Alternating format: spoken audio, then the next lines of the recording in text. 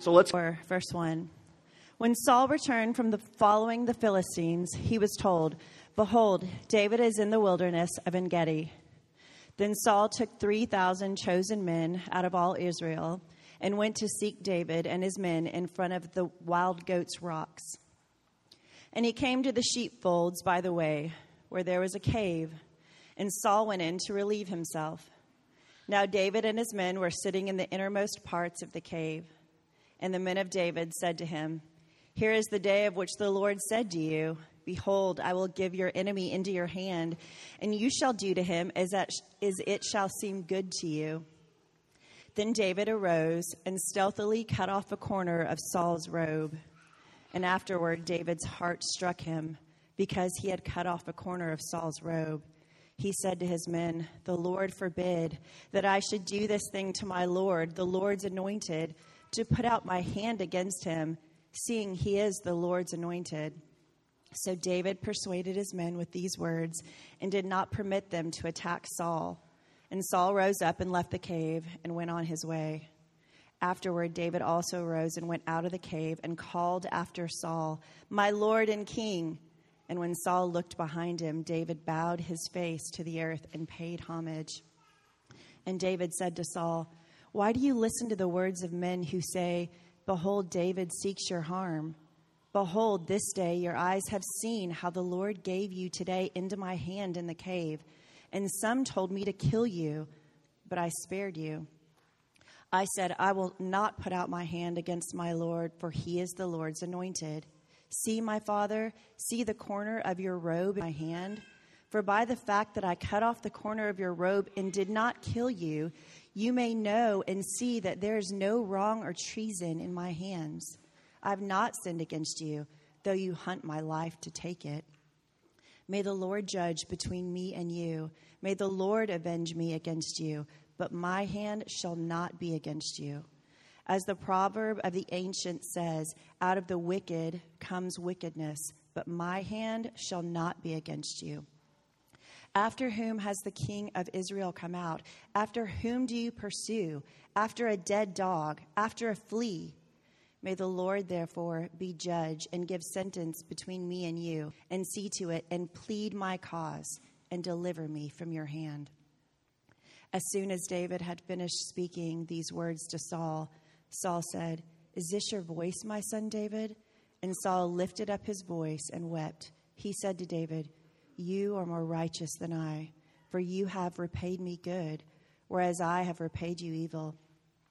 And you have declared this day how you have dealt well with me, and that you did not kill me when the Lord put me into your hands. For if a man finds his enemy, will he let him go away safe? So may the Lord reward you with good for what you have done to me this day.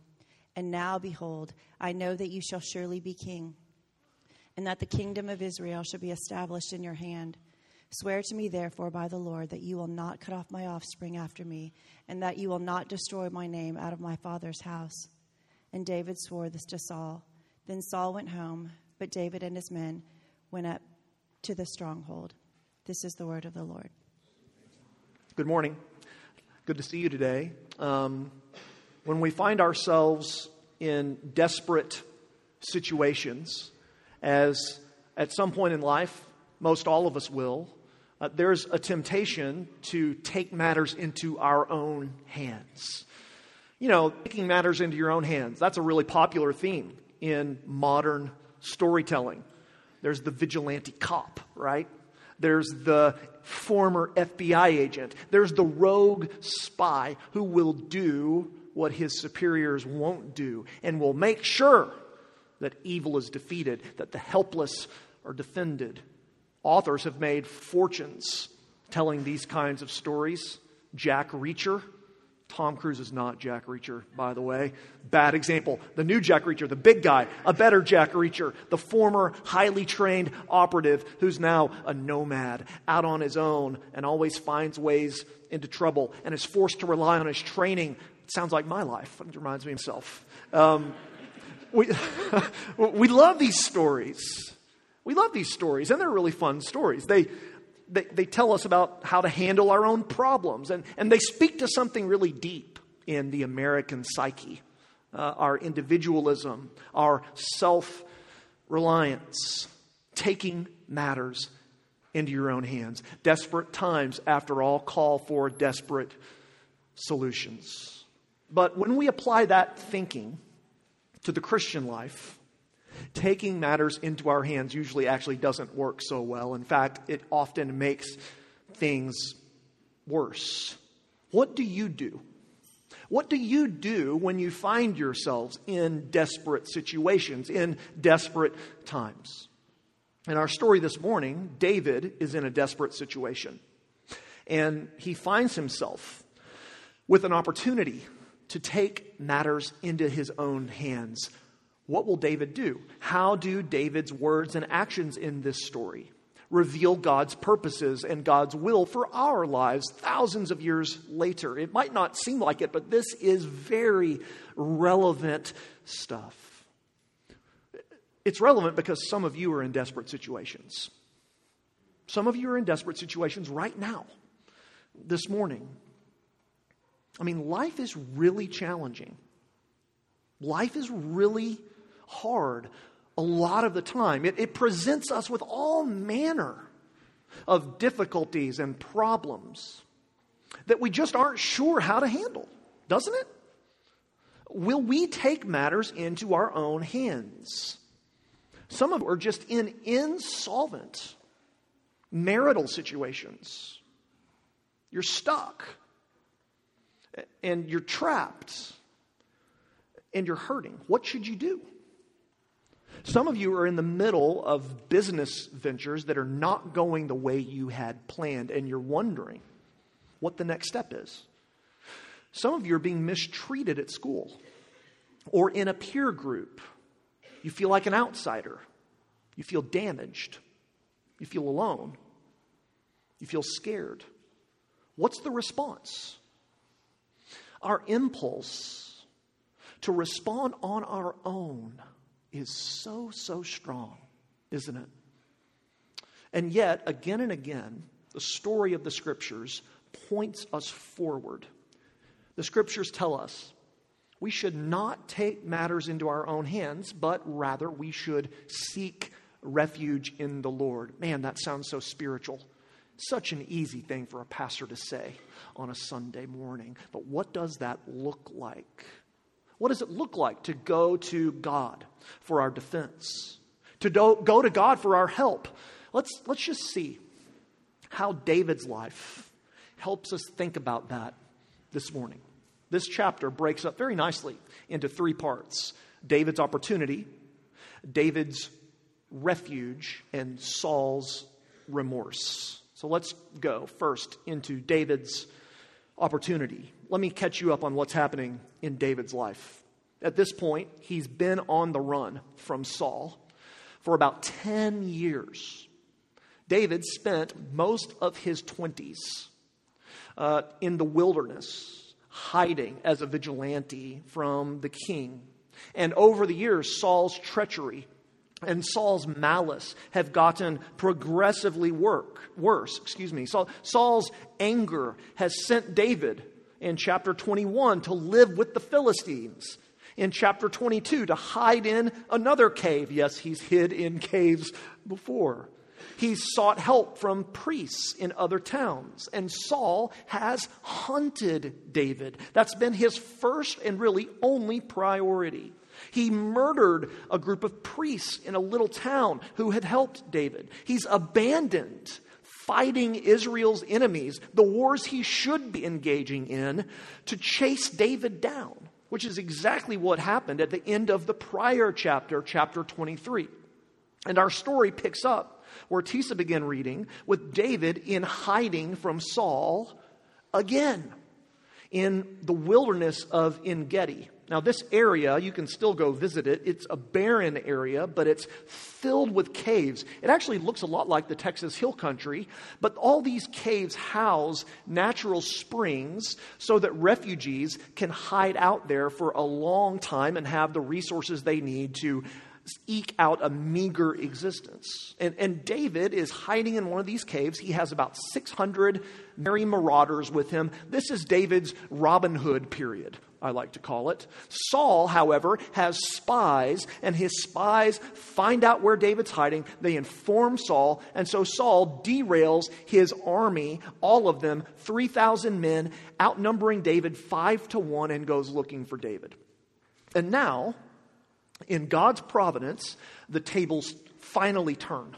This is David's opportunity. Did you hear what happened? Saul goes from being the hunter to the hunted. He's a bit older now. And as, older people often tell me, never pass up a chance to use the restroom. If you go into Buc-ee's to grab something, make sure you go to the bathroom on your way before you leave. And that's what Saul has to do. He's got to go. And the Bible will be honest with you. Saul has to take off his clothes to go to the bathroom, or at least his robe. And so he goes into this cave, thinking he's safe, to relieve himself and of all the gin joints in all the world. Of all the caves in all the world, it just so happens to be the exact cave that David and his marauding merry men are hiding in. And his men see Saul, and they see David's chance. He's finally getting his opportunity for vengeance. He can end this war now. Verse 4. Here is the day of which the Lord said to you. They're almost singing, this is the day. This is... Behold, the Lord said, behold, I will give your enemy into your hands, and you shall do to him as it shall seem good to you. By the way, the Lord never said that. They're quoting a part of the Bible that's not in the Bible. It's like when people say, the Bible says God helps those who help themselves. No, the Bible doesn't actually say that. But these men think it's obvious what David should do. This is a no-brainer.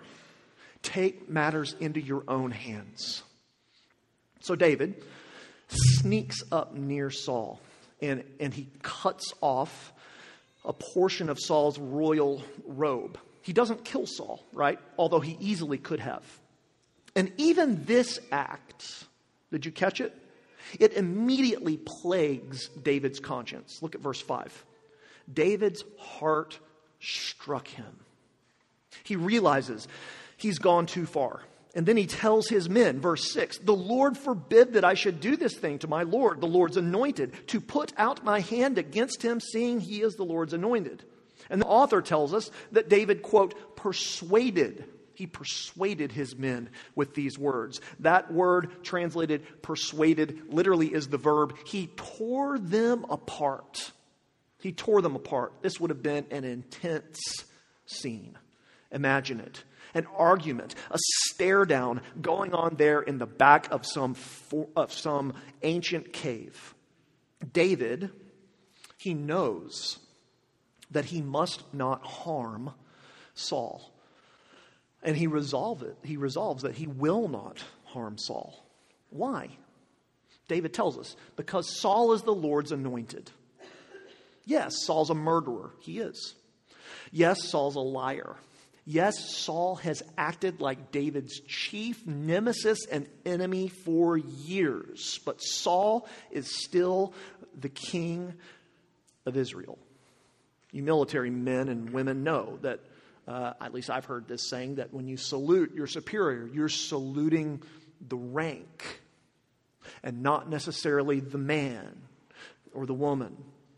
It's exactly what David's thinking here. David knows that God has promised him the kingdom, but God has never told him to take the kingdom. And so David says, I can't do this. And he feels guilty even for chopping off part of his robe. He says, I cannot kill the Lord's anointed. Do you see the significance of this event? Here's what's significant. Listen, David is being tempted. Tempted to take matters into his own hands. Tempted to take the shortcut. To strike Saul once, one thrust of his sword or spear, and then become king. Finally get what's been promised, with the only exception, or with the only rule, that he would incur blood guilt if he does it.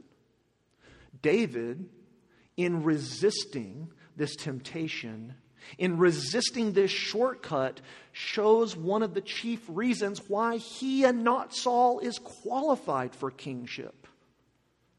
And in fact, given this story's place within all of Scripture, David is reenacting here.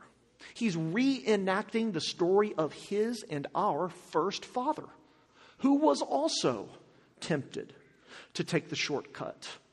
Adam, when tempted, listened to the voice of the serpent, who said, basically, take the shortcut.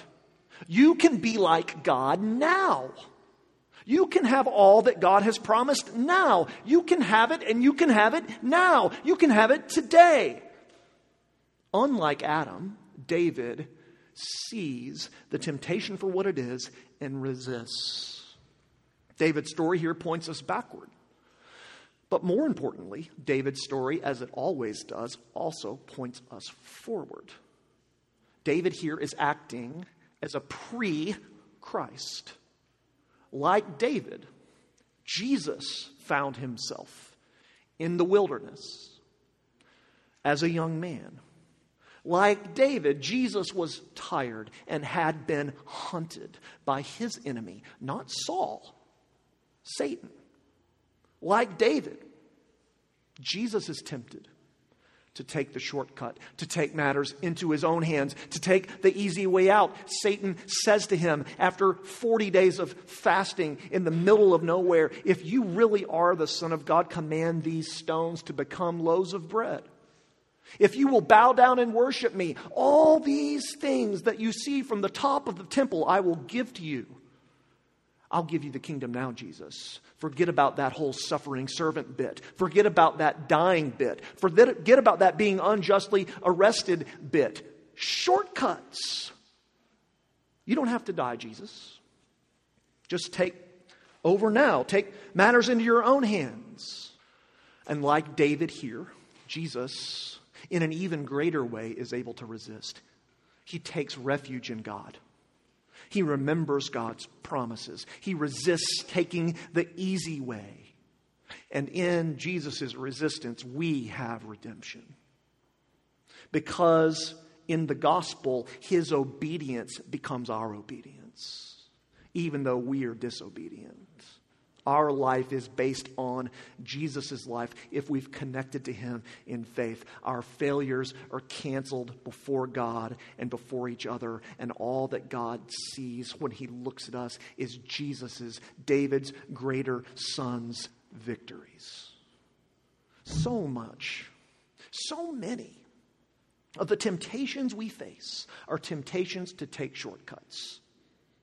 Temptations to take the easier way. Temptations to take matters into our own hands. Impatience. Don't wait for the Lord. My timing, not God's timing. Remembering Jesus' victory over the devil aids us, and seeing David's example does too. So what's the alternative? What's the alternative to taking matters into our own hands? It's to take refuge. To take refuge in the Lord. Let's look at that secondly. We've seen David's opportunity. Now we see David's refuge. Instead of seeking vengeance against Saul, David leaves it to the Lord. We see that in the speech that he gives to Saul and Saul's army there in the middle of the chapter. But before we get to the speech, it's instructive to know that while David is in this cave, one of the things he does is compose songs. Two of which we have in our songbook, the Psalms. Psalm 57 and Psalm 142 explicitly tell us that they were written by David in the caves of En-Gedi. We read Psalm 57, part of it, as our call to worship this morning. But listen to how the psalm opens. Here's what David writes. Be merciful to me, O God. Be merciful to me, for in you my soul takes refuge. In the shadow of your wings I will take refuge, till the storms of destruction pass by. I cry out to God Most High, to God who fulfills his purposes for me. He will send from heaven and save me. He will put to shame him who tramples on me. God will send out his steadfast love and faithfulness. Listen to Psalm 142, written in the same context. Verse 5. I cry to you, O Lord. I say, you are my refuge, my portion in the land of the living. Attend to my cry, for I'm brought very low. Deliver me from my persecutors, for they are too strong for me. David trusts. He exercises faith in God. He runs to God as his refuge. But here's something I want you to see. Taking refuge in God is not an exercise in passivity. It is not an exercise in passivity. It is not curling up in a ball and letting someone continue to harm you or abuse you. David courageously comes out of the cave, doesn't he?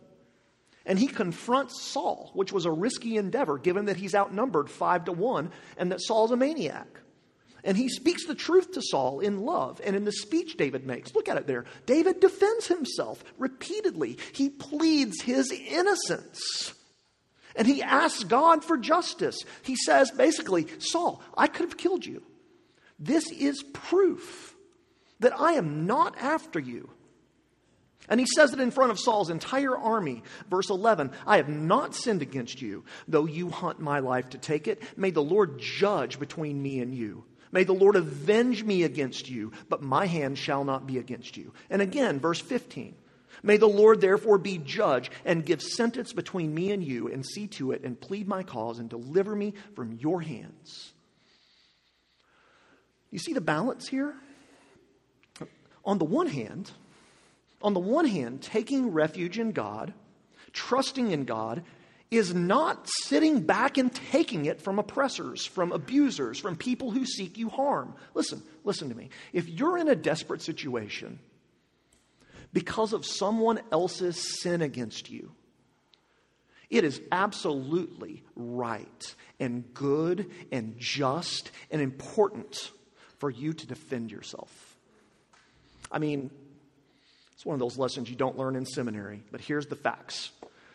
The moments in which we sometimes, as pastors, are being the most pastoral and in which we as elders are doing the most shepherding is when we tell wives that it's time to get away from him. It's time to move on. It's time to end it. It's time to take care of your children. Don't trust him. They don't teach you that in seminary, by the way. Defending yourself, protecting yourself is not contrary to trusting God. But, on the other hand, taking refuge in God means not taking vengeance. Not taking vengeance for yourself. Not taking matters into your own hands. This is what Paul instructs in Romans chapter 12. He writes there, Beloved, never avenge yourselves, but leave it to the wrath of God. For it is written, vengeance is mine, I will repay, says the Lord. David could kill Saul here. And by the way, he's got a lot of good reasons to kill Saul, doesn't he? Saul's tried to kill him. Saul's hunting him unjustly. David has pled his innocence. But he knows, David does, that is sinful. He knows it is wrong. And he resists the temptation. He leaves the vengeance to God. He asks God to show up and vindicate him because he is innocent in this matter. Vengeance doesn't pay. Vengeance doesn't heal. Vengeance doesn't cure. One of the men who knew that most was the 20th century Jewish Holocaust survivor, Elie Wiesel. Some of you might know of him. He recently died. His most famous book was entitled Night. And Wiesel lost his mom when he was a very young boy and was put a number of years later into a concentration camp with his father and with his brother and with his best friend. And he watched his father treated like an absolute animal by the Nazi soldiers. He watched his brother and his best friend hanged just for sport, because that's what the Nazis felt like doing that day. And he somehow survived these atrocities and got out. And much later in his life, he set up a foundation as a man living in New York City.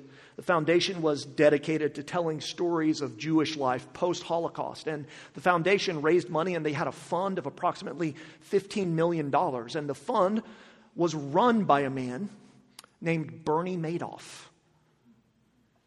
And, of course, when Madoff's scandal became public, the foundation collapsed entirely as a result of his fraud. But still, Elie Wiesel was opposed to the idea of vengeance. And in an interview he did with the New Yorker, when asked why he is not angry and out for vengeance, he says this, quote, "How are we ever to disarm evil and abolish death as a means to an end? How are we ever to break the cycle of violence and rage? Can terror coexist with justice? Does murder call for murder? Despair for revenge? Can hate engender anything but hate?" I'd like to just encourage you pastorally, my dear friends. When you're in desperate times, and I really don't mean this to sound saccharine and sentimental and easy for me to say ish. Let me encourage you, though, to trust the Lord and resist the temptation to take matters into your own hands. Ask God's Spirit to help you. Ask for community to believe with you. Know that God will come through. He is just. He is good. He is faithful. He's given us Jesus, and He's given us Jesus. He's going to take care of us now. Desperate times call for desperate measures, but not desperate measures that you undergo yourself, but rather desperate reliance on God's justice. We see David's opportunity. We see David's refuge. And then finally, Saul's remorse. That's what closes out this chapter. And next week, we're going to move forward a bit into future stories in David's life. And Saul's going to be a figure of the past. And so I want to conclude this morning just by wrapping this up and tying it together, hopefully, with just a brief meditation on the tragedy that is Saul's life. What is it that makes Saul's life tragic? Is it his wasted potential? Maybe. Is it that he's just a man who's overwhelmed by David's charismatic and magnetic leadership and lost his way? Possibly. But I think mainly Saul's life is tragic because he refuses to the end to abandon self-will. He would never lay his life down before the Lord. He would never repent. And in these verses, there's a lot of remorse. But there's no repentance. And there's a significant difference. Look, verse 16. Remorse is everywhere. Saul cries, "Oh, so sorry, David. I'll never do it again." He admits he's been evil to David, verse 17. He says out loud in verse 20, "Yeah, David, the kingdom's going to be yours." He's very emotive. He uses strong emotional language. "Swear to me, David, don't kill my kids." We've all heard stuff like this when we've been victimized, by the way. Saul's externally very sad. He's externally very sorry. He's externally very remorseful. But you know what he never is? Repentant. He refuses to give himself up. How do we know that? Because he never stops taking matters into his own hands.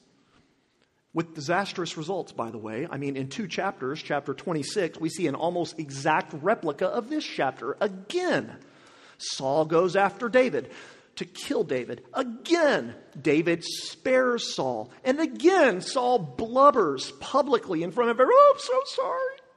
I promise I'll never do it again." But then in chapter 28, Saul, when things are going bad, rather than seeking refuge in the Lord, goes to a witch. Yes, there's a witch in the Bible, a real witch, who really does call up a real spirit, Samuel's spirit.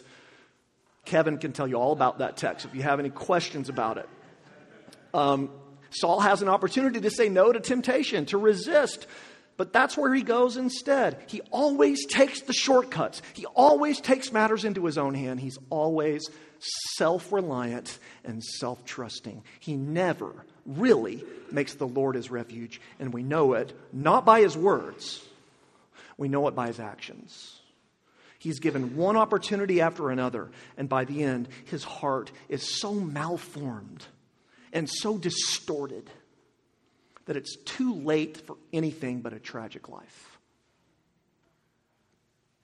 Charles Spurgeon, the great 19th century British preacher, I read this week a story he tells about the early years of his ministry. There was a man who for years, It's one of those neighborhood churches where everybody kind of knew the pastors in those days, especially a guy as famous as Spurgeon. And this man knew of Spurgeon, and for years he called Spurgeon a hypocrite, and he mocked Spurgeon, and he denounced Spurgeon at every opportunity he had. And eventually this man became very ill and was lying on his deathbed. And when he was lying on his deathbed, he called for Spurgeon to come visit him.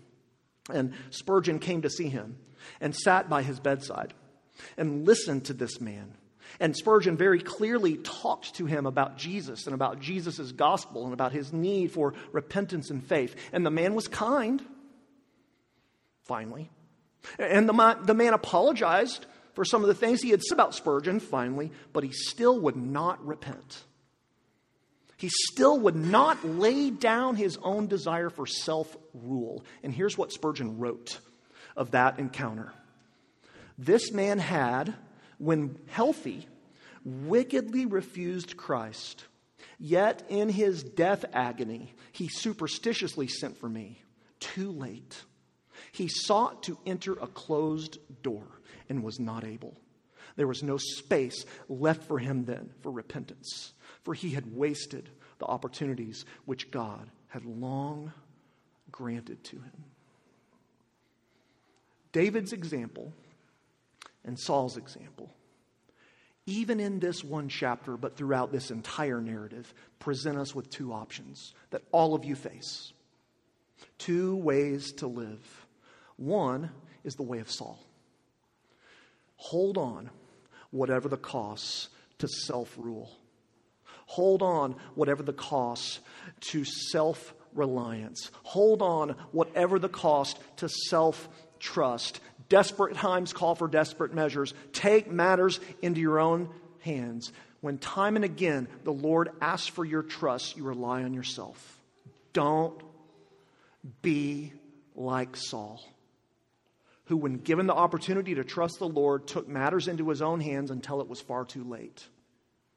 There's secondly the way of David, who was a sinner, who was a failure, who made many mistakes, but was willing to abandon self-will, who was willing to abandon self-rule, who was willing to run to someone other than himself for refuge.